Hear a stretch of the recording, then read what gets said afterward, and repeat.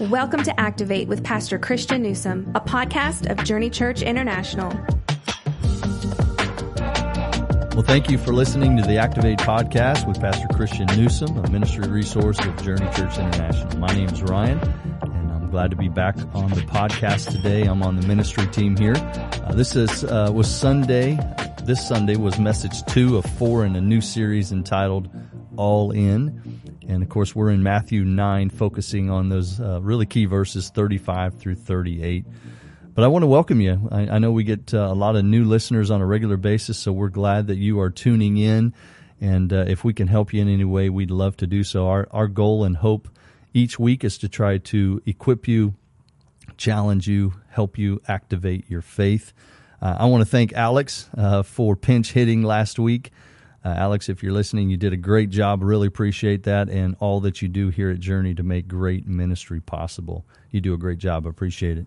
Pastor Christian, good to be back on the podcast with you. Good to have you back. Hope your time away was good. Hopefully you celebrated your wife and her birthday well. Yes, we did. I won't tell you how old she is. I'm not allowed to do that, but she is super young at heart. And we had a really great time together. So we've been married 22 years. We had a good time, and yes, celebrate a little early birthday for her. Nice. So, Pastor, this week's message is really the heart of what we see of Jesus throughout the Gospels, Jesus having tremendous compassion on people, for people. Your first point of the message is compassion and care. And you make a statement that's tied to what you read in James 2:15 and 16. So the statement is this: when you care from the gut, your heart and hands go to work. Why is this essential for Jesus people if they're going to have an impact in the lives of people in their community? Well, I would say this: if you didn't get a chance to listen to the message, you need to go back and listen, because this is the first message in more than 10 years at our church. Nearly 500 times I've preached at our church that I got to use the words diarrhea and constipation in a quote on the screen. As we described, as Michelle laughs in the background, as we described the biblical word of compassion, that literally means, because we know from the medical world today that stress, you can feel deeply. Stress impacts your gut. When you feel things deeply, it literally physically impacts your gut. That's the word for compassion in Scripture, that you feel something so deeply that it physically moves you. And we said Jesus loved from the gut. Like when he saw hurt, he felt hurt. When he saw pain, he felt pain. When he saw depression, he felt how hurting people were. And I think in the church today, we would ask the question, compassion or care? And we would say, no. Biblically, it is compassion and care, because where there is no care, there is no compassion. And where there is compassion, there is care. You can't biblically feel compassion without doing something about it. You're moved. So I think it's essential for Jesus people to realize, like James said, right? I mean, James, Jesus' little brother, is writing either the first or second letter of the New Testament chronologically, most likely. That's what scholars believe, that either Galatians was the earliest letter written and then James, or James was early and then Galatians. Those were one of the first two. And to the first Christians that ever had like a letter written to them trying to activate their faith, he was like, listen, you can't just listen to the word and not do anything. You can't say that you have faith and not care, because faith always has action. Show me your faith and concern for people without doing anything for them, and I'll show you mine by what I do. Basically, he was saying, like, the only way you can prove you have compassion is by caring for someone. And I think a lot of people in the world today would say the church has very, very good lip service of the heart. They don't have much life service with their hands. And I think if the community saw the church serving with their life and hands as much as they saw the church talking with their lips about what they had a heart for, they might take our mission and our ministry a little more seriously. So, this series that we're in is called Jesus People. This is the 5th message of that series, the 2nd week in a row on realization number 4, that it takes all of us to do the work of Jesus. We see Jesus as we kind of did a little bit of research with the Jewish historian Josephus, who said there could have been up to 3 million people in Galilee at the time of Jesus. Matthew says in Matthew 9:35 that Jesus went into every town and village in Galilee. Josephus says that there were more than 200 towns and villages in Galilee, and the smallest had 15,000 people. So you do some math, and it's like there may have been 3 million people. Jesus had 12 apostles. He was saying, us 12, we need some help. So everyone who says they feel what we feel needs to get to work, because there's a lot of work to do. And Ryan, there continues to be a lot of work to do. The good news is there are probably less people in Kansas City in 2021 than there were in Galilee in 21, and we got a whole lot more than 12 disciples. So we should be able to make a pretty good dent if our compassion turns into care. And with Jesus people, it should, and hopefully it does. That actually leads into our next question really well. You followed up that statement with another statement. Real compassion is revealed by care or exposed by inaction. So what should someone do if they discover that more often than not their response is inaction? So let's give everyone the benefit of the doubt here. And let's use a phrase that I used to have used on me all the time. I used to be told all the time by my parents, my grandparents, my aunts and uncles, your eyes are bigger than your stomach. We would every now and then, if it was a really, really, really good day, we had 2 buffets in the little town that I grew up in. Grew up in Bainbridge, Ohio. We went to church in a town called Chillicothe, Ohio, a town of about 30,000 people. We had a Godfather's Pizza that had a Sunday buffet after church, and we had a Ponderosa that had a Sunday buffet after church. They may have asked me to leave some of those places before. Yeah, so 2 out of 4 Sundays, Mom makes lunch at home. We come home and we eat lunch. But every now and then a family in the church invites us out, and we get to go out and hang out. And like I would hit the buffet, and I would come back, even as a child, with an obnoxious amount of food. And my mom and dad would be like, listen, just go, like your eyes are bigger than your stomach. Like, you can go back. Like, it's a buffet. You don't have to get 23 pieces of pizza on your first trip and 1 of each type of dessert pizza. Like, you can go back. So let's give followers of Jesus the benefit of the doubt. I think a lot of time our eyes are way bigger than our heart, and we see so much need that we don't know where to start. So we don't start anywhere.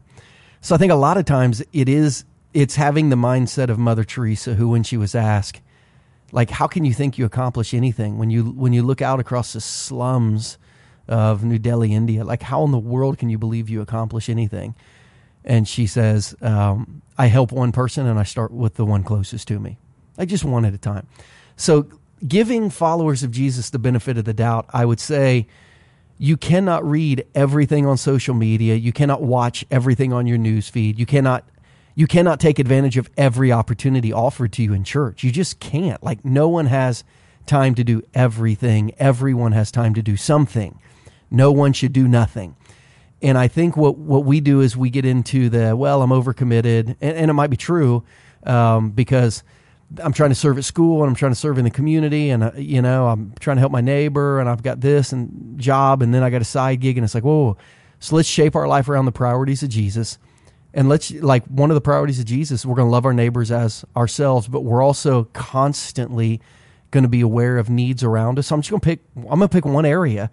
And this year, when I see a need, I'm going to meet that need. I'm going to budget out an area. I'm going to put, every time I get paid, I'm going to put $50 in one of my Dave Ramsey envelopes.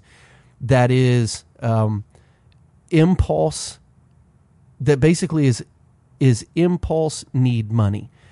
Anytime I hear that someone has a need and my heart thinks I'd like to help, I'm going to go to that envelope and I'm going to help. I'm going to have a limited scope and a plan, that when my heart thinks I should do something, my hands have the ability, they're not already full, and they have a pocket with something that can help. I just think we got to start small, and we got to start now. I love what Wayne Cordero, the pastor in Hawaii that's written so many books and done so much, I think it's New Life Church, maybe New Life or New Hope. I think it's New Life Church in Hawaii says, in everything in your Christian, like start small, start now, start small, start now.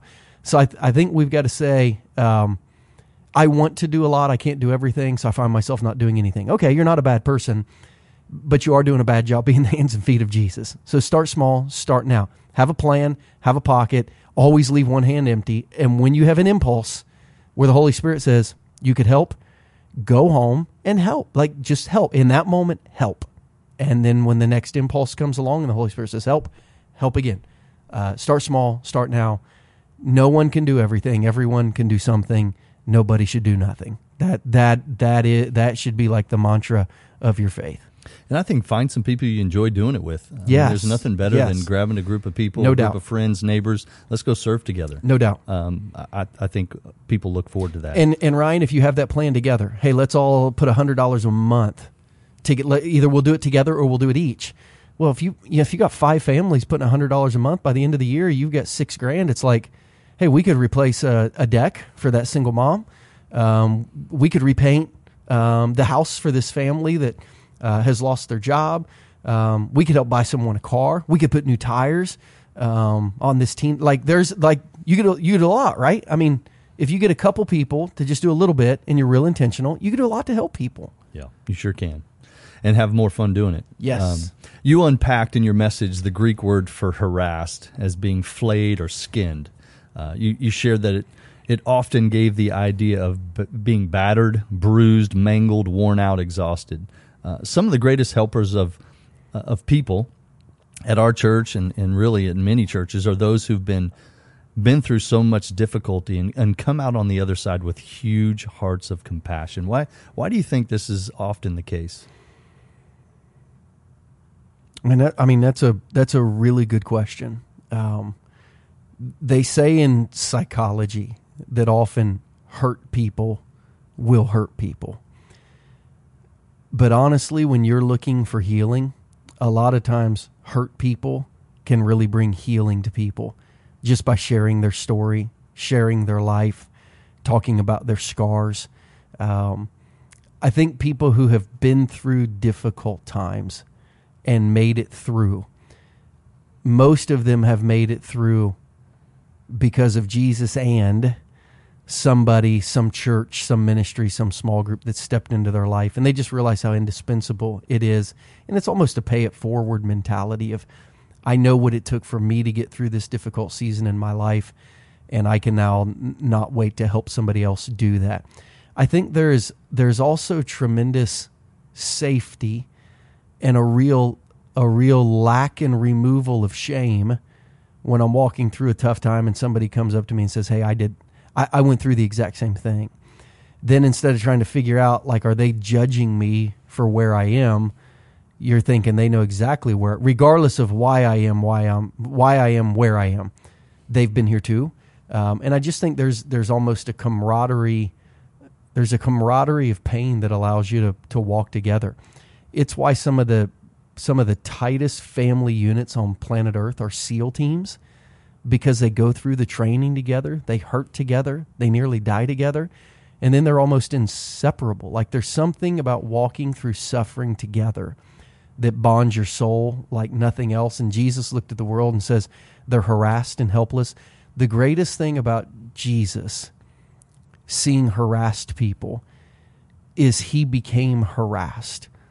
He was flayed. He was broken open. Like, we look at the word harass, flayed or skinned. Jesus had his back flayed open. He was skinned by a cat of 9 tails. He was battered. He was bruised. He was mangled. His body was worn out. His life was exhausted. He gets it.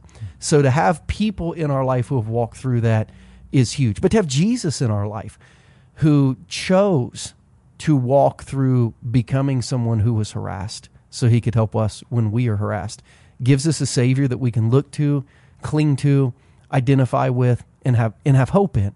So not only does Jesus walk with us as one who was harassed, Jesus people who've been harassed, walking with harassed people, just have the ability to say, like, keep going. Listen, I've run this race, and right after this hill, there's a long downhill patch. Right around this curve, the road really, really opens up. Right around this next bend, there's a place where we can get a drink. Like, if you can say, I ran this race already, and I know you feel like you can't make it, but I'm telling you, there are places along the way where you're going to find hope. And the greatest of those is in a relationship with Jesus, because he went through all this so he could identify with you. It doesn't keep us from being harassed. It helps us keep going when we are. It's interesting. The follow-up talks about, where their strength comes from, right? As Jesus people. Jesus tells us in John 14:16, this really great stretch of Scripture, just this segment, and he will give you another helper that he may abide with you forever. So our helper is the Holy Spirit, and with his strength and guidance, we can help others. We can carry each other's burdens. You do a great job talking about that in the message. At Journey, we want to shepherd hurting people, but we also want to build up people so they can shepherd each other. You had a bunch of great key questions here that I really enjoyed in this section of your message, and I got a couple of questions based on those. Why is this important as Jesus people to realize that others around us need fed and shepherded, and what can Jesus people do to be fed and feed others? Yeah, I thought this was an interesting piece of just this text in the learning. The sheep and the shepherd, which was point 3 of our message. And to see that Jesus was described as a sheep and a shepherd. The Old Testament described Jesus in Isaiah 53. He was a sheep before shears that was silent. But then in Micah 5:2-4, he's someone who comes to shepherd his people. It's like, wait a minute, is he a sheep or is he a shepherd? Both. And then Jesus refers to his disciples as sheep and shepherd. He says in Matthew 26, in the Garden of Gethsemane, they're going to strike the shepherd, and all the sheep are going to be scattered. But then he comes right back around to Peter, who was one of those sheep that was scattered, and says, I need you to be a shepherd. I need you to feed and take care of the lambs. I think we have to see ourselves as people who are feeding, but whose purpose is to feed others. In Ezekiel 34, Ezekiel does an amazing job of not thinning the herd, but of really defining the herd. In Ezekiel 34, he actually starts with the shepherds, and he talks to the prophets and the priests who had basically sold themselves out to become false prophets and false priests for the nobility, because they took really good care of them. It's like, you tell us what we want to hear, and we'll make your life really, really nice. So in the beginning of Ezekiel 34, he's like, man, these priests and prophets who can be bought, no good. God's going to wipe out these shepherds who aren't leading the sheep well. But then he turns and he says, now I want to talk to the flock, because there's some big old fat heavy sheep, and there's some little thin sheep. And when I watch you, he's like, there are some sheep that always get to the feeding trough early, and they don't only eat what they need, they trample all the grass that everyone else needs too. And they don't only drink what they need, they muddy all the water. Like, they're only concerned with feeding and watering themselves. Ryan, there are a lot of sheep at Journey like that. As long as they are getting their grass, their water, they're fine. They really don't care on who around them is being served and serviced, who's skinny, who's thirsty, who's hungry. It's like, feed me, feed me, feed me. And Ezekiel speaks to the flock and says, God's going to deal with you. God's going to deal with you who think it's just about you, who think it's show up, have your meal, feel full, go home fat and happy. You have to be aware of the other sheep. You are a sheep that has to be aware of the other sheep. You are a sheep that has to be aware of the other sheep, because you're a strong sheep. Be aware of weak sheep. You're a fed sheep. Be aware of hungry sheep. You're a watered sheep. Be aware of thirsty sheep. Like, you are a sheep who needs to be aware of sheep. And if we can learn, one, to feed ourselves, right? If we can learn to have our greatest meals at home on our own, with our study Bible open in front of us, and our journal and our devotional, and maybe a commentary or two, and every day we're feeding ourselves from God's Word, a fine 5-course meal, we can on our own stay fit and strong.